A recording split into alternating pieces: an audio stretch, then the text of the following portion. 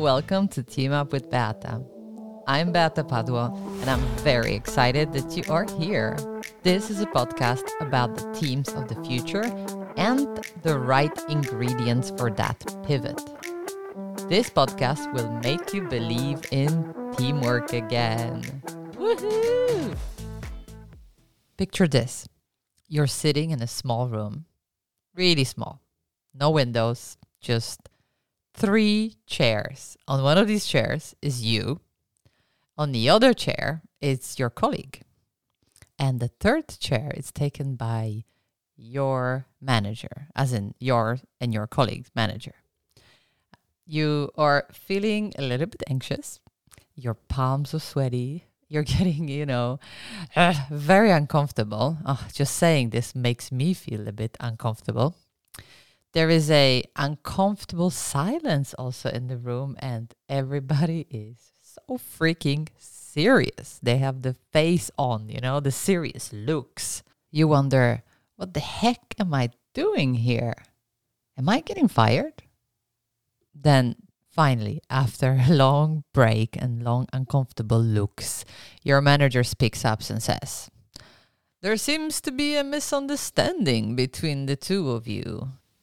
Have you ever been in such a situation where a small misunderstanding blows out of proportion and right into the small room with either your manager, a coach or an agile coach or someone from HR, one of the people functions or whoever in your organization has that hat who acts as a mediator? Yeah, have you? All right. Well, I have been in that situation, and I have to tell you, it's not a pleasant experience. And if you haven't been, I don't wish you that, okay? It doesn't really feel so good. It does make some of us feel a little under the radar. At least that's how I felt. I felt a little bit like in one of those interrogation rooms. One of those rooms almost out of the CSI TV shows where the detective is asking the suspect a bunch of uncomfortable questions. And the rooms are small, claustrophobic. There is no windows. There is this mirror. You think it's a mirror, but there is people behind it watching you. There's more people. And also a clock on the wall occasionally. That's not exactly what you will see in the small mediation rooms or office rooms where I've been on either side, whether being the mediator or being the one that was getting help. That's the word I think it was used in that situation. But in my mind, it felt like that small interrogation room from CSI. In my case, I had no idea I was in conflict with someone, with this particular person, until we sat down in the room. And in the case of this situation, my manager was, taking sides. And I would say that's not super common. It's not something that managers do or should do.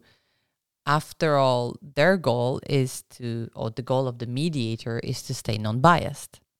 But hey, we are only human, so that can happen. Either way, long story short, I ended up quitting that place as things escalated super fast and my work was just becoming difficult. That's like for another podcast.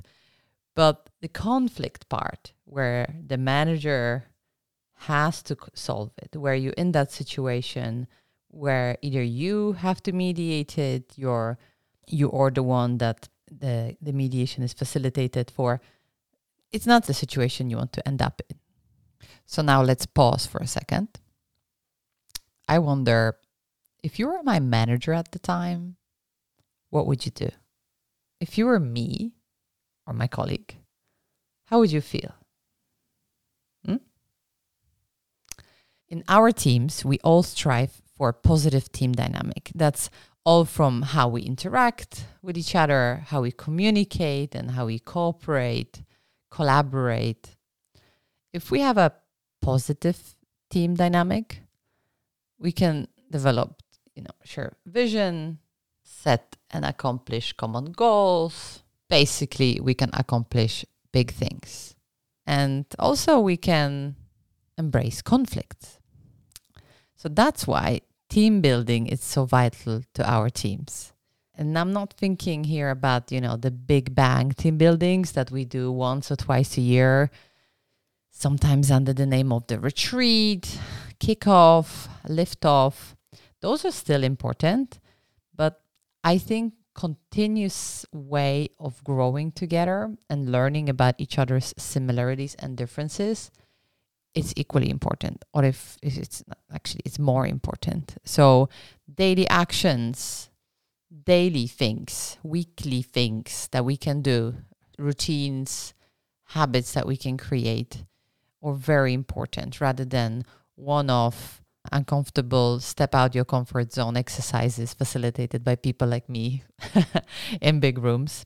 They are important, they're vital, but they're like, the cherry on top.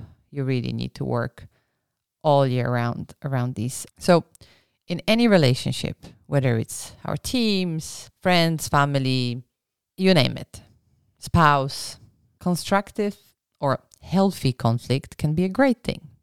It can strengthen our bonds, create a shared sense of direction, and glue us together as a group or as a couple or as a pair of friends. All right? Magic. Almost dreamy. Believe it or not, our teams are made up of us, human beings. And where humans are involved, disagreements are inevitable. And that's absolutely okay. The word conflict has a very negative sound to it, but it can also be positive. So it depends where you place the problem. Is it destructive, unhealthy? In a destructive or unhealthy conflict, there is a conflict between you and me, and we are going against each other, head to head. And it's either I'm right or you're right, or I'm wrong or you're wrong. And that's not really constructive, okay? But the constructive, the healthy, is when we are both together or even as a group facing the problem. So we're looking at the problem constructively. Think for a moment. Have you experienced any disagreements recently? And don't say no, because you're human. That happens every day. Were they leading to a big conflict? Or were there some that ended up in you and your team solving a big problem together in a creative way? Now, we would all want these disagreements to be constructive and healthy, rather than destructive and unhealthy. Then resolve the destructive ones so they don't escalate. As we know, tiny disagreements can cause real trouble. From people leaving our team, organization, creating toxic behaviors. I don't like that word, but let's just use it since we're all using it. Or even people burning out or being excluded from various events, meetings, discussions, decisions, and much more. Now, think about your everyday life right now, today, this week. Lately, maybe you're just like me. You wake up, you read the news. Okay, you have breakfast and you all that routine, but then you read or watch the news. And if you don't, it might pop out on social media. Even that good friend that is always sharing cat videos, all of a sudden is sharing the terrible news that are happening all over the world because she feels affected by it. So either way, that the conflicts that are happening in the world start affecting you. We are surrounded by them. I'm talking about the worldwide conflicts. Many of them could have been prevented. Did you know that? When we start thinking about it, they could have been prevented. And in case of the war, I think many have been prevented. We just don't know about it. They're so much more complex, though, than our teams. But they're just, teams, multiple teams of people making a country. And yeah, whoever is involved in it, it gets affected, whether it's the country or its allies, everyone around it, and the world, the spectators too. So since conflicts are all around us, around our lives, is there any way to prevent conflicts in our teams and organizations, the groups that we work in? The destructive conflict, that is. Is there a way to prevent them before things blow out of proportion and right into the tiny conflict resolution room that I have been placed in? Well, I have some good news for you. I hope you're listening to this in the morning, so I do have at least one good news of the day. Conflicts don't need to be escalated. They can be prevented.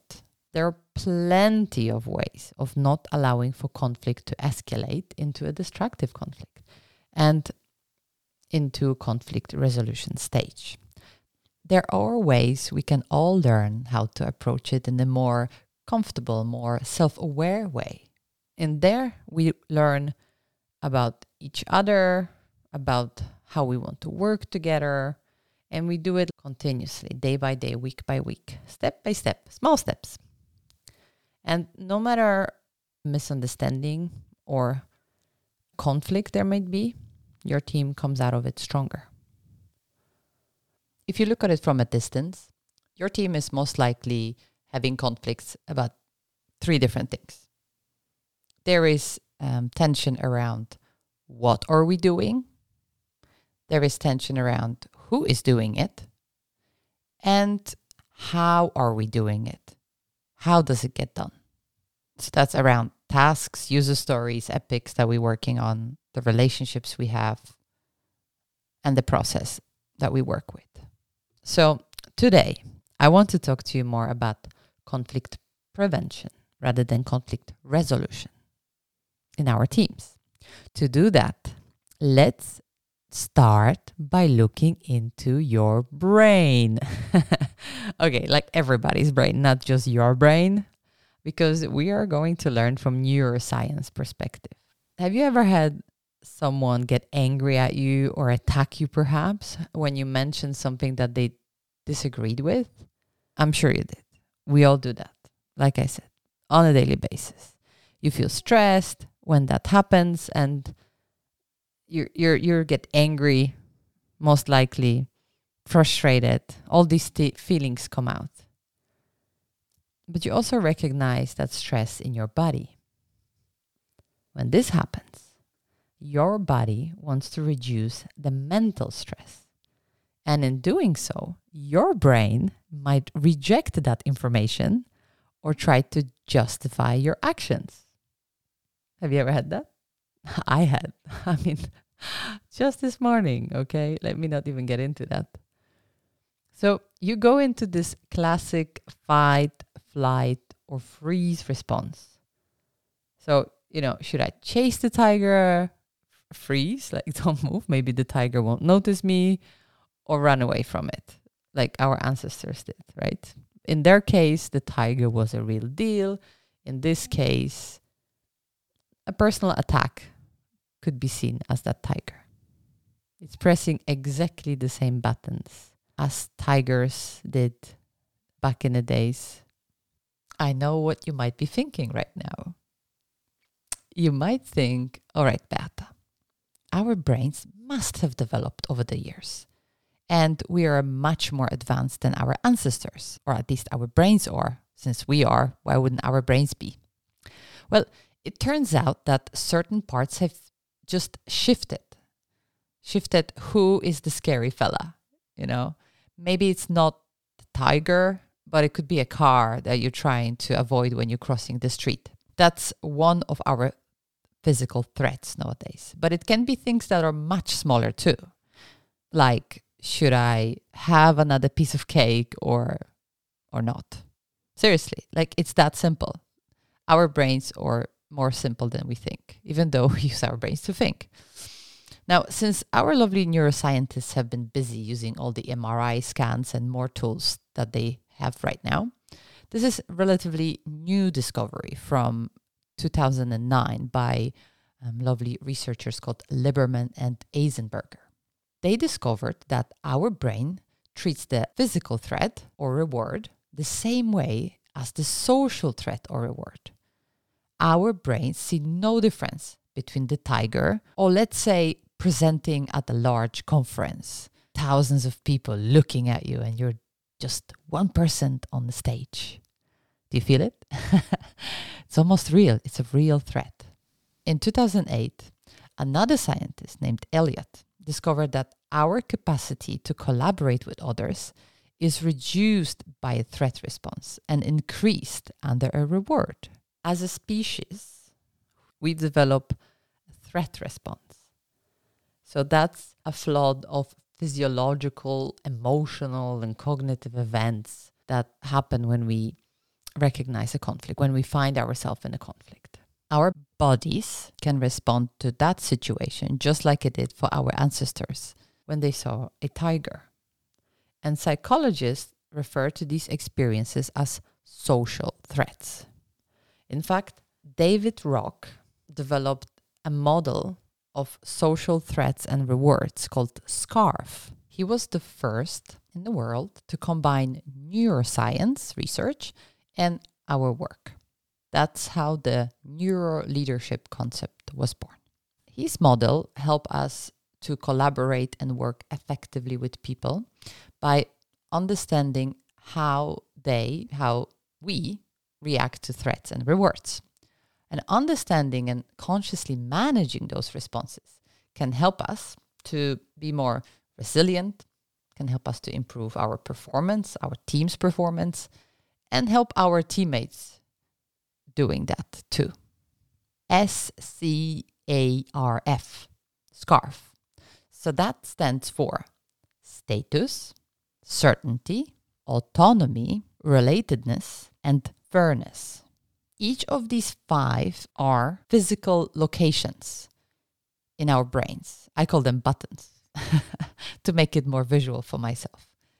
Those buttons get activated, they get pressed, depending on what's happening around us.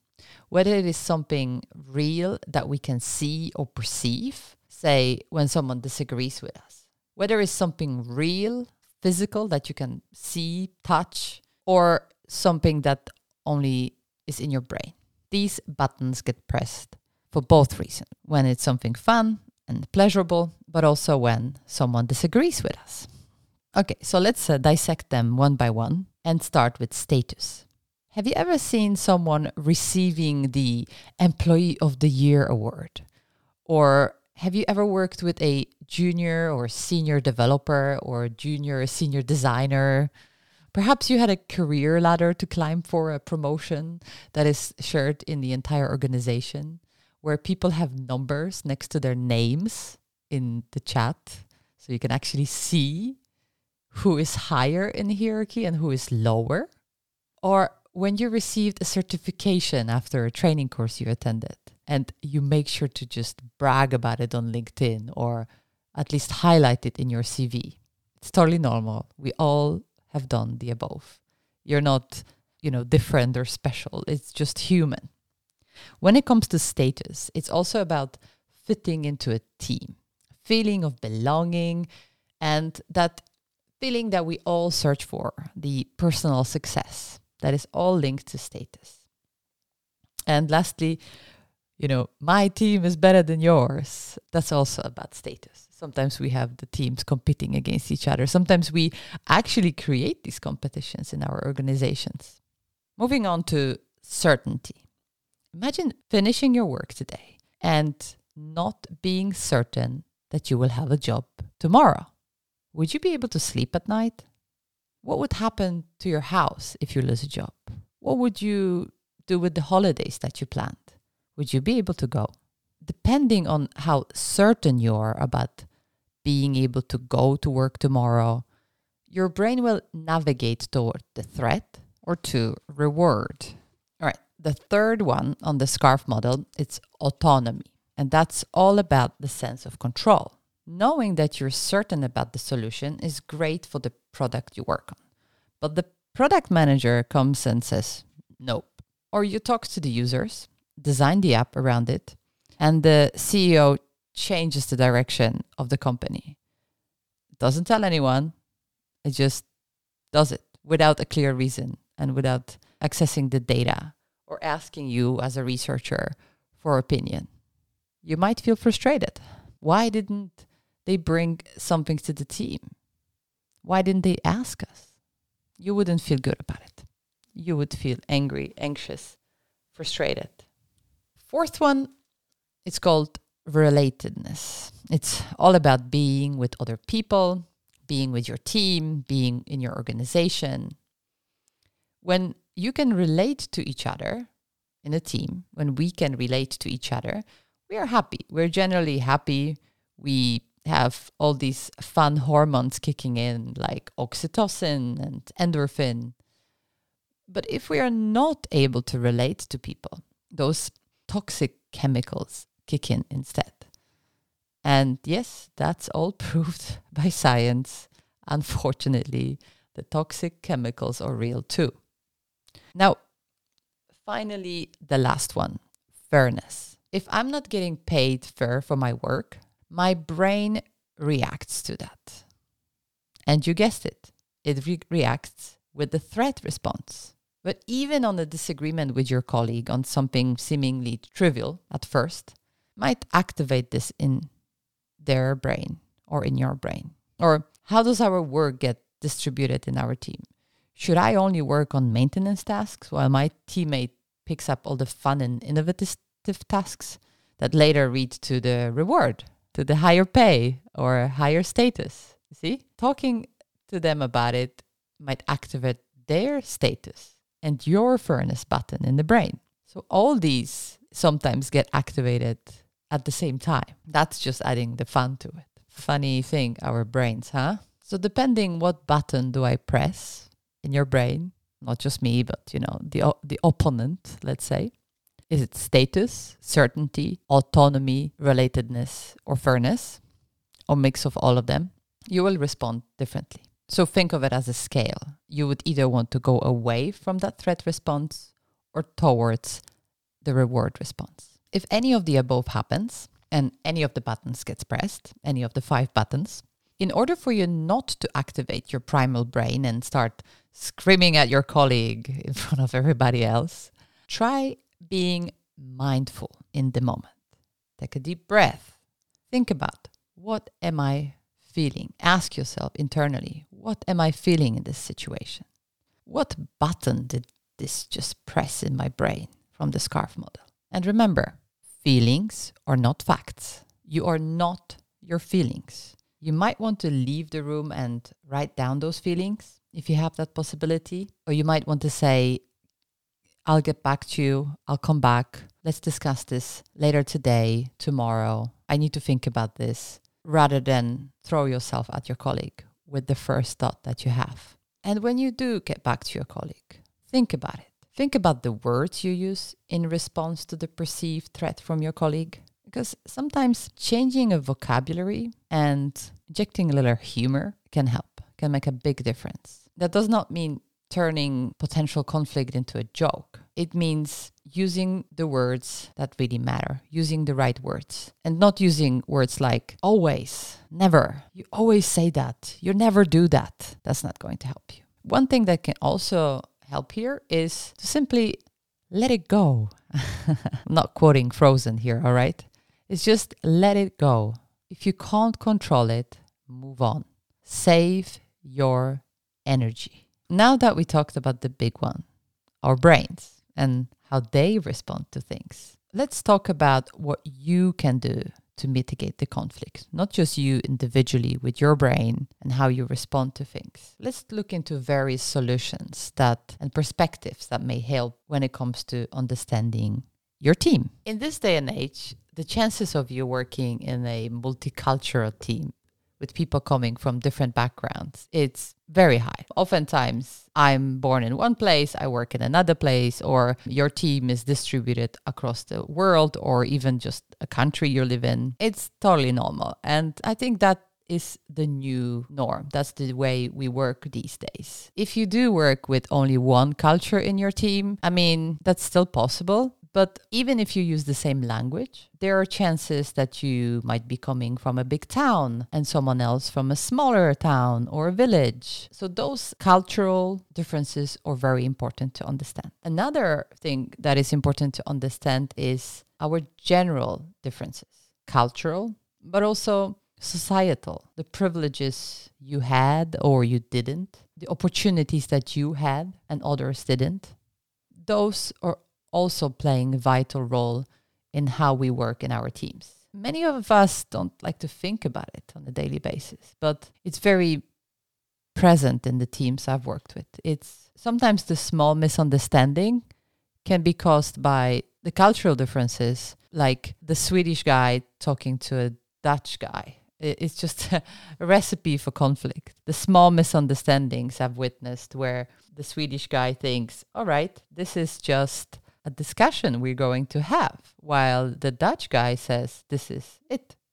We're doing it. Different ways of working depending on the culture. And a fun story, I remember not just the Dutch, but many other cultures can come across as quite confrontative. Not for each other, but they can come across as confrontative. And I myself come from the Polish culture, and the amount of times I've heard that I'm arguing with someone or that I'm argumentative or that I'm too direct, while I didn't know any better at the time. I was newly out of my country. I never lived in another country, and there I am, placed myself in London in the middle of England, which is a incredibly multicultural city. So all these nuances between our cultures can make a really big difference in how we communicate with the team. Related to that can be if you're communicating in English, whether English is your first language or second language, all these nuances, all these things that we assume. I've seen people arguing over something and they actually meant the same thing, but because they said something else in English, they didn't know the word or they assumed something and didn't clarify it. So I think this is really important to start paying attention to. Is your colleague saying what they mean? Are you hearing what they mean? Or you're just assuming that? All right? So think about that. Sometimes replay in your brain, what are they trying to say? And start thinking about bringing more and more similarities that you have rather than cultural differences. You can try this exercise. It's a very simple icebreaker. You can use it in meeting, workshop, or you can just have like a fun Friday icebreaker day, whatever. Do this exercise where you can pick 5 to 10 things that you all have in common. So as a group, you go around the room and name 5 things that you all have in common as a team. I've seen people saying things like, we all work on a computer, we all work from home, or we all like coffee, or, things that you can learn about your team. And you'll be surprised how many similarities you have. So try to think of those rather than the differences that you have in the culture, but be mindful about the differences that sometimes what you brought up with, even if you brought up in an English-speaking country and your teammate from Denmark says something, they maybe don't say that thing that you think they say, okay? I know. It's very complicated, but I'm sure you can make it. And I'm sure you've done it before. And you know exactly what I'm talking about. Different cultures have different way of handling disagreements too. For instance, in Sweden, where I live, and perhaps Japan and many other countries are similar to that, people try to avoid conflict. So sometimes I would have people here in Sweden either use the word maybe instead of no, or they would try to not really say anything, which the Polish person inside of me gets so triggered. Like, why don't you respond? Don't you care? Nobody wants to answer. I get so triggered, but I have to be mindful of that. It's not the culture they are familiar. The second step after you've understood your differences, maybe the cultural, it can be the background. I focus on the cultural ones because I find them the most fascinating, but it could be the societal backgrounds, privileges you had. Step 2. And for me, that would be creating alignment between what the team wants and how you want to work. Often we have clashes in our team for how do we want to work, what is the process that we want to follow, or when do we want to have meetings or stand-ups, what time of the day. We focus our energy and we spend so much time debating about that. If we don't agree, if we don't say that these are the norms in our team, we might spend days, months, if not years, working in that tension, in a little tension. So something that you can do here, if you don't have that already, it does require a little bit of work, but once you have it, you can review it frequently. So creating working agreement with your team or team norms. There's many ways to call this. Some create a document. I like to create something visual, maybe a poster, where it's extremely simple to read what are the rules in our team. How do we work? What time do we meet? How do we handle conflict and disagreement in our team? How do we give each other feedback? Do we give each other feedback? And all these things and nuances around our team. Another, like the flip side or the other side of this coin of working agreement is sort of the agreement of how you want to be treated.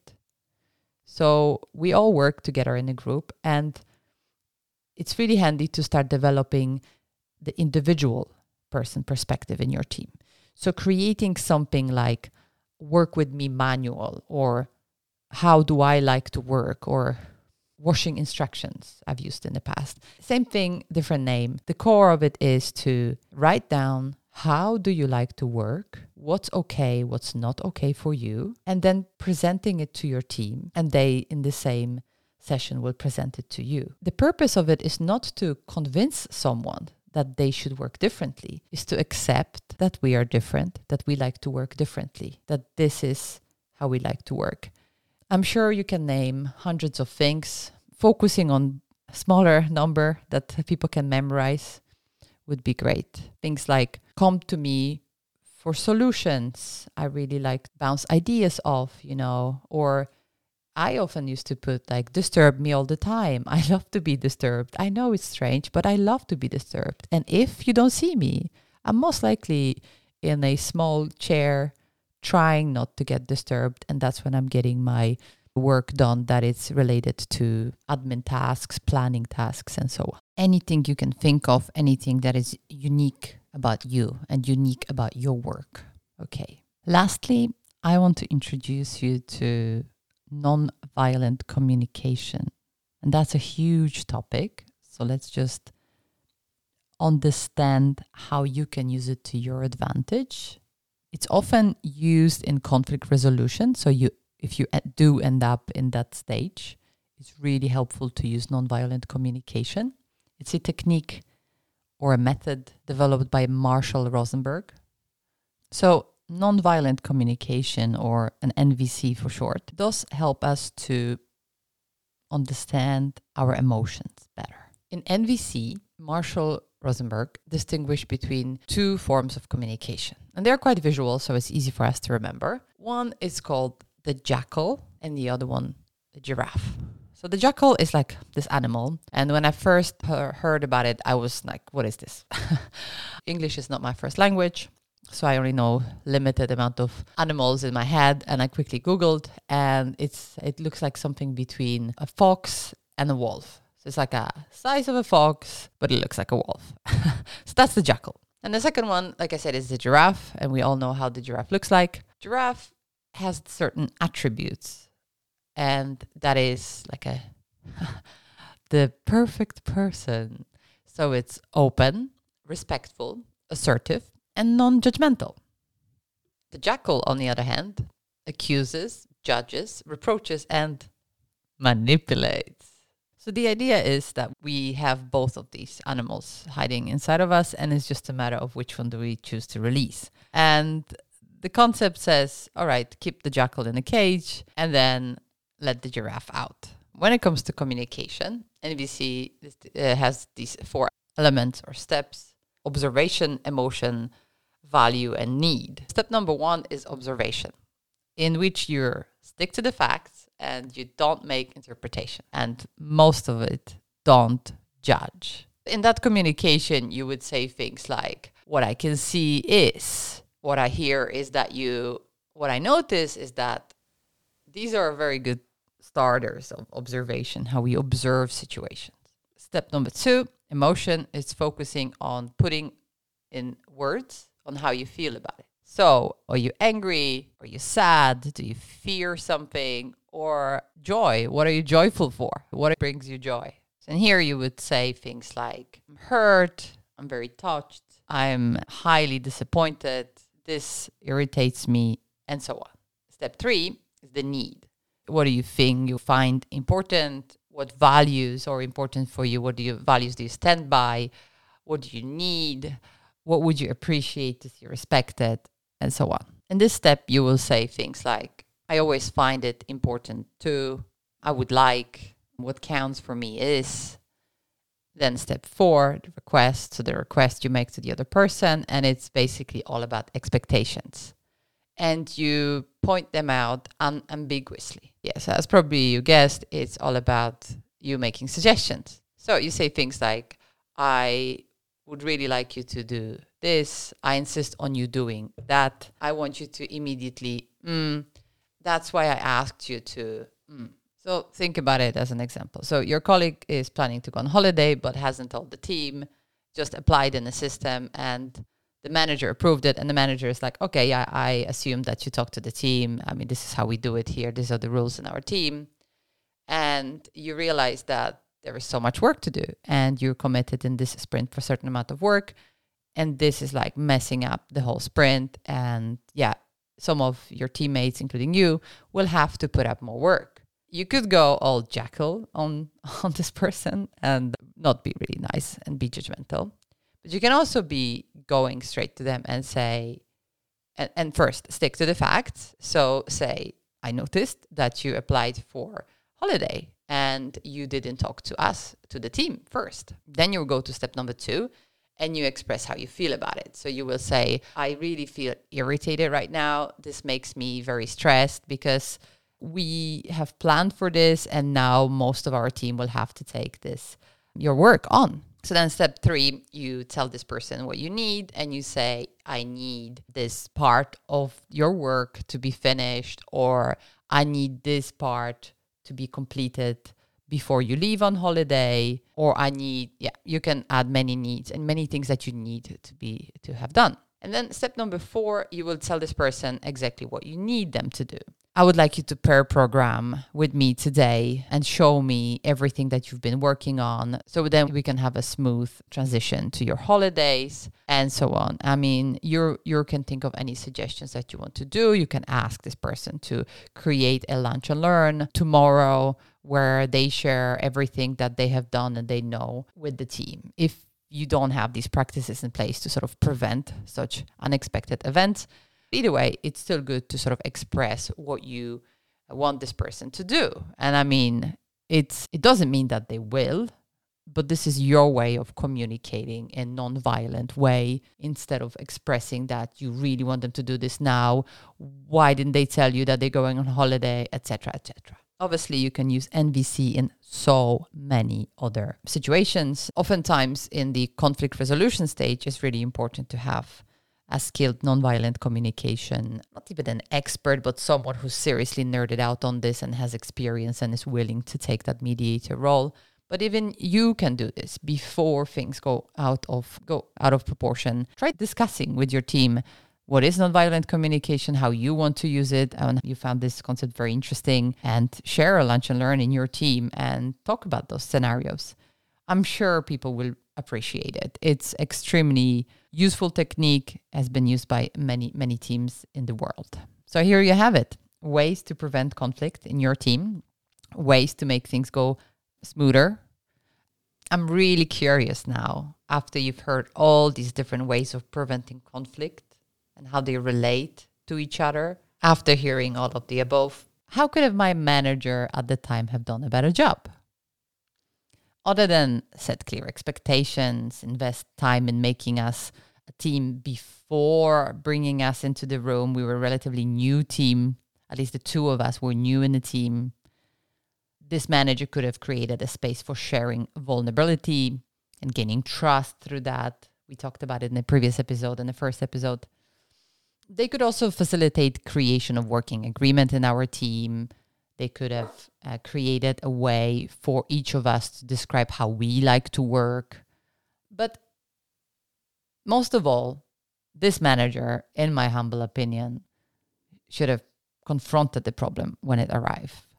Don't let it sit.